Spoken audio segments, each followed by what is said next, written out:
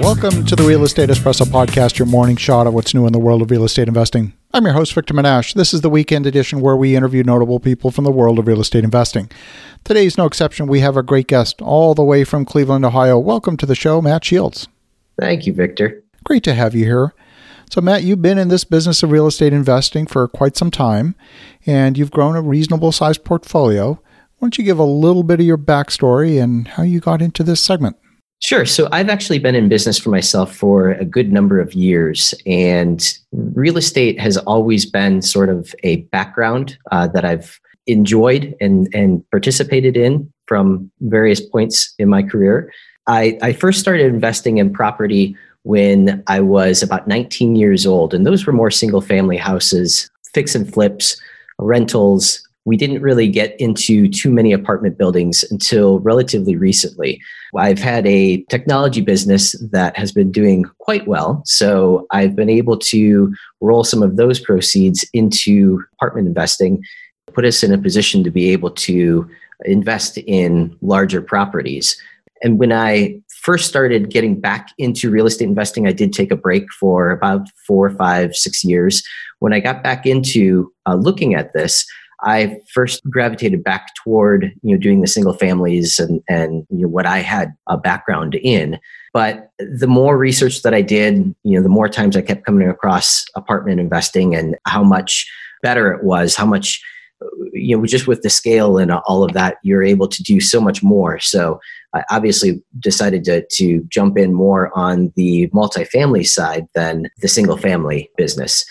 For me personally, I wanted to be able to catapult myself as quickly as possible. So I joined groups with other investors that allowed me to be able to learn and just rub elbows with as many people as possible already in that industry. What you said actually resonates quite strongly with me. One of the things that I've always believed, biggest mistakes rookie investors make is doing projects that are too small. I mean, after all, these are all active businesses, and any active business requires a breadth of skills. None of us have all of the skills necessary to run the breadth of a business. And when you're doing small projects, you can't afford to hire all the skills you need to have a sustainable, scalable business.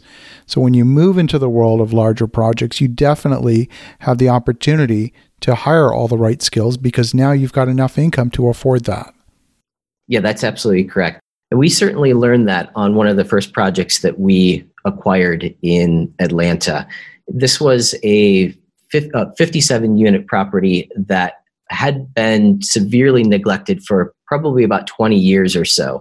This was a complete mom and pop owner that really used no technology, no systems to be able to manage anything. This particular property actually was being rented out weekly, which when we took that property over, it had a lot of challenges. So we use RealPage to manage these properties, and incorporating a weekly rental into RealPage was incredibly difficult. So what we had to do was, we've had a little bit of background in using RealPage as a management platform. RealPage isn't set up to be able to manage a weekly rental income. And we had to reach out to 2 or 3 other contractors to be able to set up the system. So you're living in Cleveland, Ohio. You're investing in Atlanta, Georgia. Obviously, there's risk in that. The folks that were managing the property mismanaged it. And one of the most difficult things to do is to manage something remotely. You must have had some boots on the ground help to help you with the day-to-day, to put the systems in place so that you could start to effect a turnaround on this property. Yeah, absolutely. And that actually sort of goes back to the joining other networks. One of my main partners that I've partnered with a number of properties on actually lives in Atlanta. So fortunately, he and I both were very interested in the Atlanta market. So it's worked out very well, where if someone needs to be the boots on the ground and go and visit that property, he's the one who can make the trip over there, relatively quickly. It takes maybe a half hour or so to get to that particular property. And again, we're looking at many other properties in the area as well. But it has absolutely worked very well having someone there and the different tools and communications that we use to be able to make that relay of information possible. The technology certainly has made all of that a lot easier, a lot of that communication a lot easier. So you've gone from managing a smaller portfolio, predominantly single family, up to a larger portfolio, now about 150 units. What were some of the main lessons that you learned from making that transition from the smaller type investing to the bigger properties? For us, I really think that economies of scale, being able to, when you think about having a duplex or a triplex or a quad, if you lose one tenant from that base, there's a quarter of your income that's already been depleted. Whereas with the larger properties, you have a little bit more leeway. Obviously, the goal is to try to keep it, 100% occupied, but you do have a little bit more leeway with you afford all of the mortgage and all of the monthly fees and expenses and all of that. From that perspective, that was probably one of the biggest realizations going into this. So obviously the property was distressed. What were some of the main things you did? And probably you needed to turn over the tenant base, because a weekly tenant is definitely not the same tenant as someone who's going to live there long term. What were some of the things that you put in place, not just to physically reposition the property, but also to reposition the property as an entire package so that you would attract the right quality of tenant? Sure. So one of the interesting things, so this is actually located in a smaller suburb of Atlanta called Hapeville. And Hapeville is actually going through a regentrification process right now. So there are younger people that are moving into the area that are very, very interested in living in the area. And it's, again, a great city, a lot of new restaurants and newer buildings that people can go and enjoy. What we realized was this particular property wasn't utilized. They weren't doing any kind of marketing. They weren't advertising online, which is obviously where all of the younger demographics are gravitating toward. So we obviously started using the marketing packages of RealPage to be able to get this property out into the world. And then obviously using technology once people are in the space as well, using the online portals and the online service requests. Those are the types of tools and systems that the demographics of today are looking for. They want that ease and that convenience of being able to grab their phone and pay their rent or Quest service. So for us, those were a few of the major impacts to that particular property. Certainly making the property experience as frictionless as possible is great, not just for the tenants, but it's great for you as the property manager, the property owner as well. It saves you a ton of time. You're not sending people around every month to knock on doors, collect the rent, they're not home, come back again, all of that sort of thing. Technology can really streamline the process in so many ways. No, exactly. And that's actually one of the things that we actually excel at, is streamlining things as much as possible. The technology company that I had mentioned earlier, that's exactly what we do for other companies, is essentially create business systems for streamlining, automating as much as we possibly can. So for us, again, we're not quite large enough yet where we are building our own softwares, but that is certainly something that's on the horizon, where eventually, once we do have the scale of properties, we will be incorporating some of our own tools and own systems that we've built. When we talk about repositioning properties, a lot of the time people talk about, adding washing machines or adding, a covered carport, so charge a little bit extra for parking, things like that.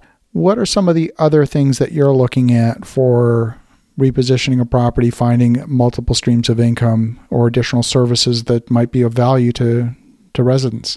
Actually, one of the things that we've started exploring is using local restaurants to be able to provide meals to our residents. So basically what we do is we would go to a local restaurateur and say, we own this apartment complex. We'd like to be able to order food for our residents, through you. So basically what ends up happening is the residents would call our office and just say, we're going to be late tonight. Could you get us a steak from Ruth Chris? We should be home around 8:00. So basically we would work with that local restaurant, whatever restaurant that may be, to provide that meal for that tenant. So obviously, with our particular situation, what we would end up doing is we would go to a restaurant and negotiate a discount on their whatever that meal would be, and then we would end up passing that savings on to our tenant. I love that. One of the things that I see in particular when it comes to food service, there's really two types of demand that drive eating out in restaurants. The first are the folks that are looking for that dining experience. You might be going out on a date and you want that dining experience. You want good food, you want good wine, you want great service, and you don't want to have to worry about the cleanup or anything else. The second are the folks that are working hard, they're doing what they're doing, they're pressed for time, and they just don't have the time or the energy to prepare a meal at the end of the day. So they simply want to order out because it's easy. And I think that's driven a lot of the demand for some of these home delivery services, whether it's Uber Eats or Grubhub or many of these other services. But even there, they don't necessarily want to have to wait 30, 45 minutes for the meal to show up. They want to be able to pre-order. They want it to just show up. And having that taken care of by a sort of concierge service makes a lot of sense. Absolutely. Yeah. And that's exactly what we're looking at it as well. How do you convince clients that there is sufficient value in that to be presumably willing to pay a bit of a premium for the rent? So a lot of the people that we are attracting in our communities, they expect that type of service today. It's not really something that we have to convince them of, the value of this.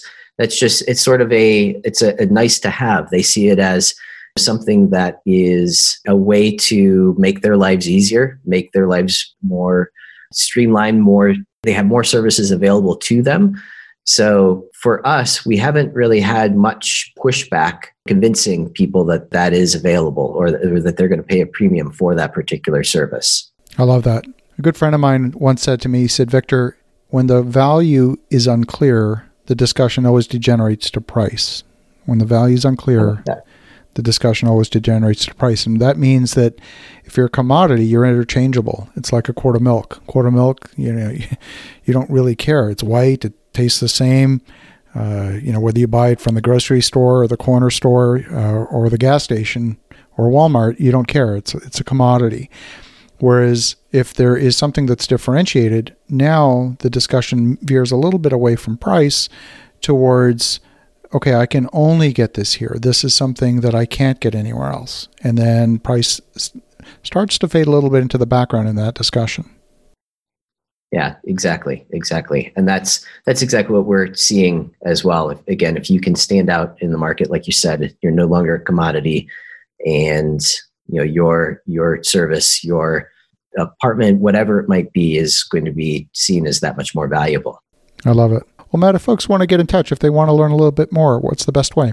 I would say actually through Instagram, and it's just Matthew Shields is my Instagram handle. So that'd probably be the easiest, best way. I love it. Well, Matthew, thanks for sharing your story with us. And for the listeners at home, have an awesome rest of your weekend.